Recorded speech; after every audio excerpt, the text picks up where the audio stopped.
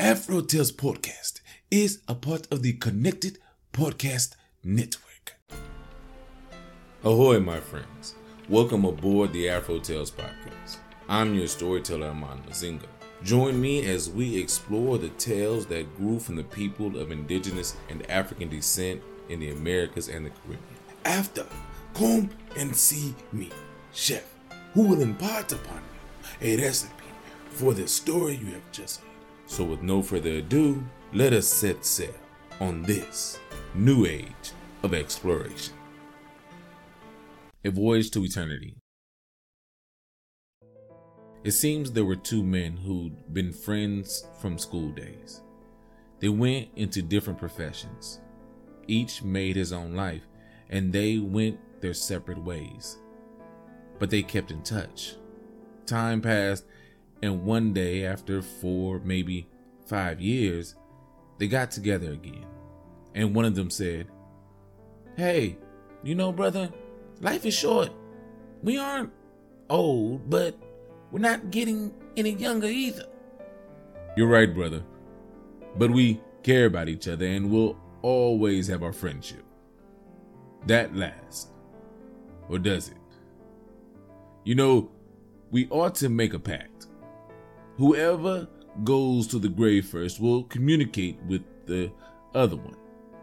Send a letter to say whether eternity exists. If the survivor doesn't hear anything, he'll know that life ends with the last breath and there's no other world." "Yes, let's." So they agreed. After that, they kept in touch. 3-4 years went by. Then one day, a messenger arrives at the house of one of the two friends. He's on a blooded steed, all rigged up, leading a second horse without a rider. He knocks. A servant opens the door. "Is the gentleman in?" "The gentleman is in." "May I enter?" "Why not?" The messenger is well dressed, well built, what people would call a good looking lad. Then the master of the house appears and says, "What can I do for you?" "I have a letter from a gentleman." "And you are?" "That isn't important. I'm under orders to take you back with me if you wish to go. Read the letter. It'll tell you." "Well, read it." "My friend, I send you this at long last. Looking forward to seeing you. I don't ask, you reply, but you come in person if you only for a short while. The bearer of this letter will guide you. Trust him. There's no reason to be afraid. I want you to know that I'm longing to see you. You must not forget we promised to be friends in this life and in the next.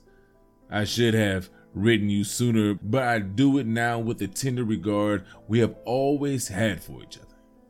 I'm confident you will not refuse this invitation. For if you do, our friendship will be at an end." The friend thought for a minute. Finally, he said to the messenger, I'd have to make arrangements. How much time can you give me?" 2 or maybe 3 days?" 2 or 3 days, that will be enough." "Will you wait? You must stay here with me." "I'm sorry, I can't. I have other lodgings not far away." "Then come for meals." "Sorry, I'm committed elsewhere." The friend thought, "How odd." He said, "At least you can leave your horses." "Not even that. I must keep them with me." The messenger rode off, leading the riderless horse. Then in 3 days, the friend put all his affairs in order. He gave instructions to his servants. He went to the bank and different government offices. I'm not sure, but I think it was in Spain. And he settled his accounts, paid off the taxes on his house. That would have been it, because he didn't have a country estate. He was a rich gentleman, though, and got everything taken care of without delay. Greased a few palms here and there to speed things up. Money talks, you know.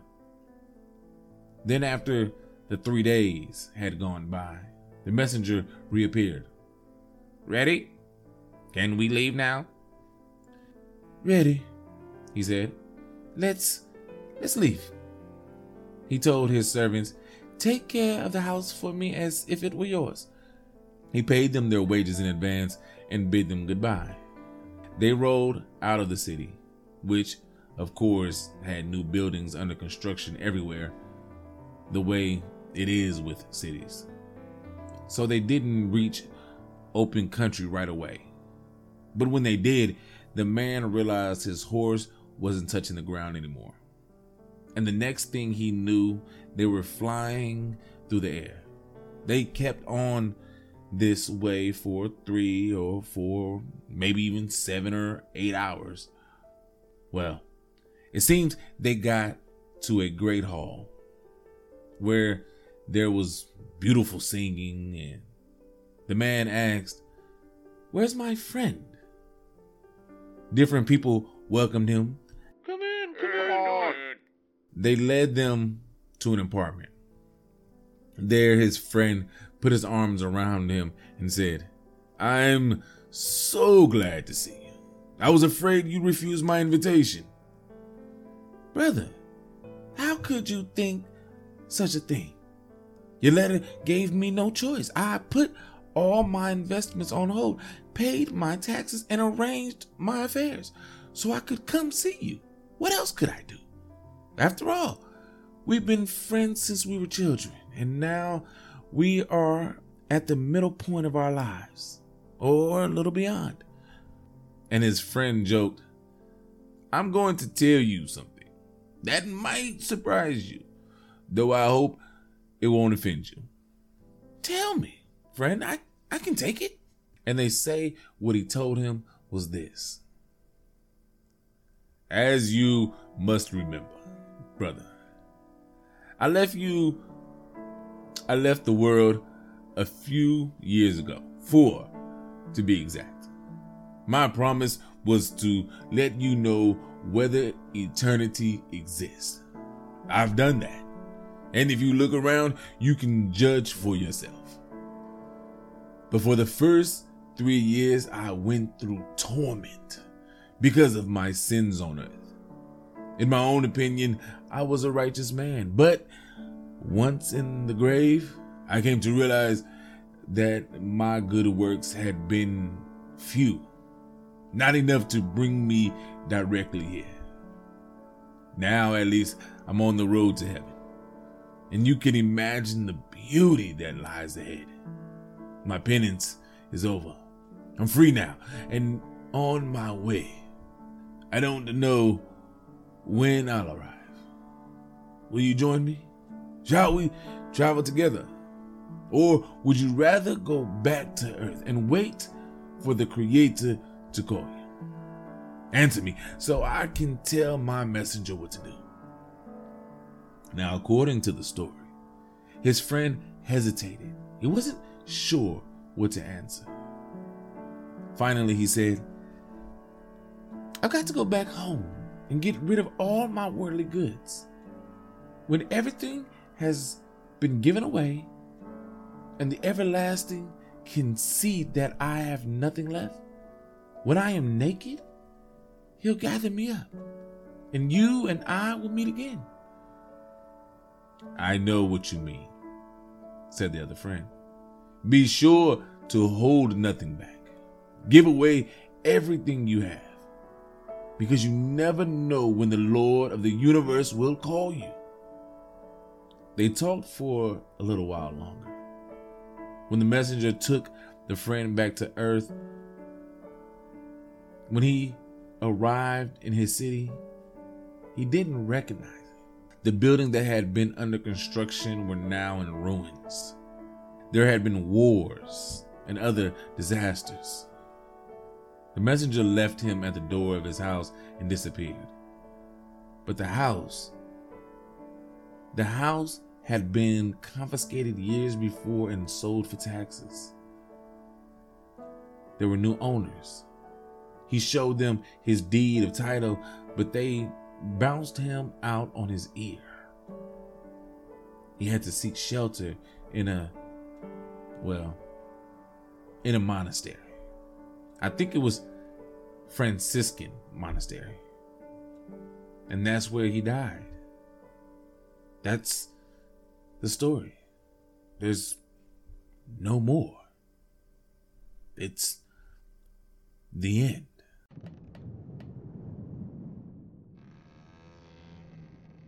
Wow, so that's an interesting story. Coming from, like I said before, Latin American folktales from John Bearhurst. A story about two friends going their separate ways, meeting back up years later, and making a pact with each other about what the afterlife may be, if there is an afterlife.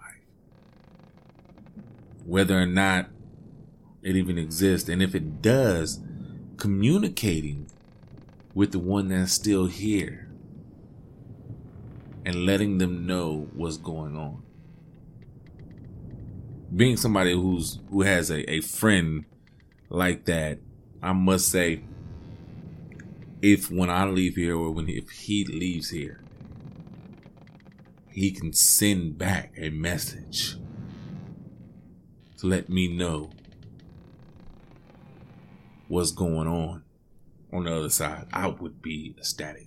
I'm pretty sure any of us would be ecstatic to know that there's something beyond what's going on right now in our lives. I love that aspect of the story. I love that friendship that they have. That even after death, they can still have that. And imagine getting that message. Somebody comes and says, "Hey, I need to take you somewhere." You don't know where you're going, but you get a letter from your friend. Now, you have such a deep friendship that you don't mind going wherever it is that you're supposed to be going. Are you really going to the afterlife, or are you going somewhere else? You don't know. Blind faith, and you go. I love how the friend tells him, "I thought I was a good man. I thought I was a righteous person. I thought I was doing the things the right way. And I found out that once I got here, I was wrong. Very wrong. And I've had to work." Now, not every religion or every faith walk believes in a purgatory like this one. Some believe you go straight either way. Some believe you're just going to avoid. Whichever is your belief, that's up to you. You know, whatever makes you sleep comfortable at night, that's up to you. We're just talking about the story. To warn your friend, to say, "Hey, I'm going through this. You have a chance to fix yourself. Do it. You don't want to end up where I am." That's almost like a parent talking to a child, right? I've been there. I've done that. You see what I'm going through. You don't have to go through this. Get your life right. Do what you need to do to be better than what I am, so you can get to glory faster than what is taking me. You know? No matter what your faith is, no matter what your belief system is, you want your friends or your children or anybody else that you love to do better than you. Well, at least you should. I want my children to do better than me. That I know for sure. So, Babies, if you're listening to this, work harder, be successful, do better than your father. I love you as always. And to everyone else out there, I say the same. Work hard. Fight for your dreams, but do it in a way that's right. Do it in a way that you'd be proud of, that your family, that your loved ones you'd be proud of, the ones you love and that love you. All right? Let me get off my soapbox. And you can go see Chef get this wonderful Bolivian dish. And until we have another voyage, we are coming up on the tail end of season 5. So be here for the last 2 episodes. And until then, as always, have a blessed day.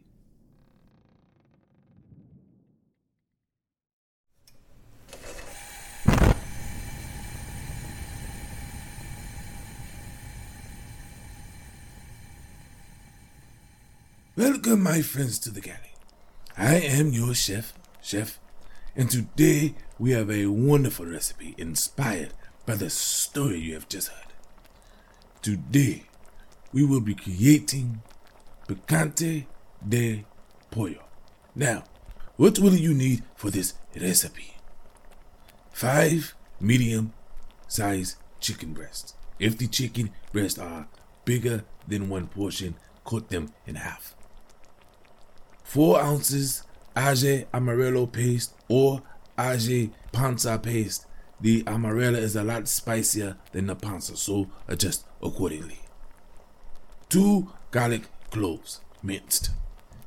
Half a teaspoon of salt. Half a teaspoon of black pepper. Half a teaspoon of cumin. Cumin can be strong for a lot of people, so go slow on the cumin. You can always add more later, but you can never take away. 2 medium-sized potatoes. 4 tablespoons olive oil. 2 tablespoons of olive oil will be used for the sauce, and 2 will be used for the fresh salsa with the tomatoes. 2 Roma tomatoes. Half a medium-sized onion, 5 cups of green peas, and 2 tablespoons of freshly chopped parsley, optional for decoration and aroma. Now, how do we put this together? Easy. First, start by boiling the chicken. Cover chicken breast with water and boil for about 10 minutes. In a separate pot, boil the potatoes, skin on. No need to peel. Steam the green peas. I use frozen green peas for about 3 to 4 minutes. Drain and set aside. Get a skillet now. Put it on the stove top and turn to medium heat. Add half a cup of water and 4 ounces of the aji paste or aji panza, whichever you have chosen. As sauce boils, lower the heat a little bit so you don't burn the sauce. Add the minced garlic, olive oil. Keep stirring slowly. Now you can add the cumin, little at a time, and black pepper. Stir slowly and taste to see if the sauce needs any adjusting. At this point, the potatoes should be done. Turn the heat off, rinse the potatoes until it's cool to the touch. Peel it carefully since it might still be hot. So rinse as needed. Use half the potato, smash it, and add to the sauce. Keep stirring as you smash. This will thicken the spice sauce. Taste the sauce. If you made it too spicy and would like to lower the heat a bit, add half a teaspoon of sugar to make it less spicy. This is a trick for you. If the sauce is too thick or you would like to have More sauce, add half a cup of chicken stock. Stir again. Another tip, if you want the sauce to be creamier, smoother, you can blend it and return it to the skillet. Finally, you can add the chicken to the sauce. If you want the chicken to absorb more of the sauce taste, add it after boiling it to the skillet and cover really well with a spicy sauce.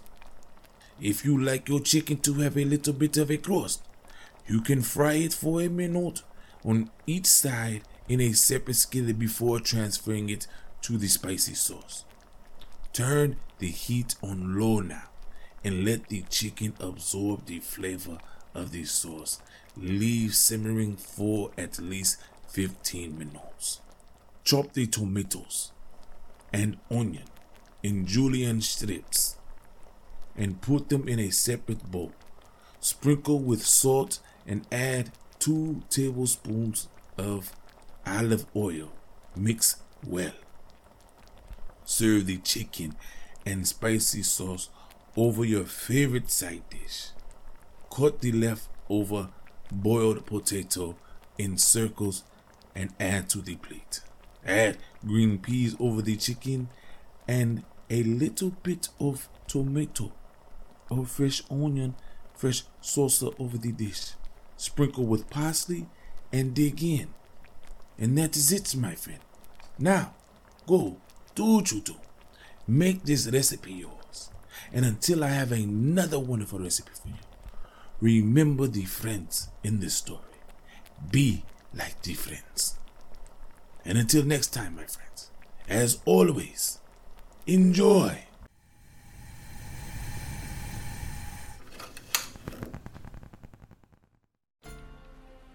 Thank you for joining us on this voyage.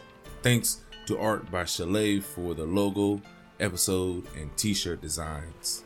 You may also get a t-shirt and other items on tpublic.com. You can contact me on all socials at Afro Tales Cast. That's Afro TALES Cast. And email me at afrotalespodcast@yahoo.com. You may also become a benefactor by simply sharing with any and everyone, giving a thumbs up, or rating in your podcast app of choice. If you wish to donate, I am on Patreon and Ko-fi.com. That's KO-FI.com. So, until we meet again, may your winds be fair and your seas follow.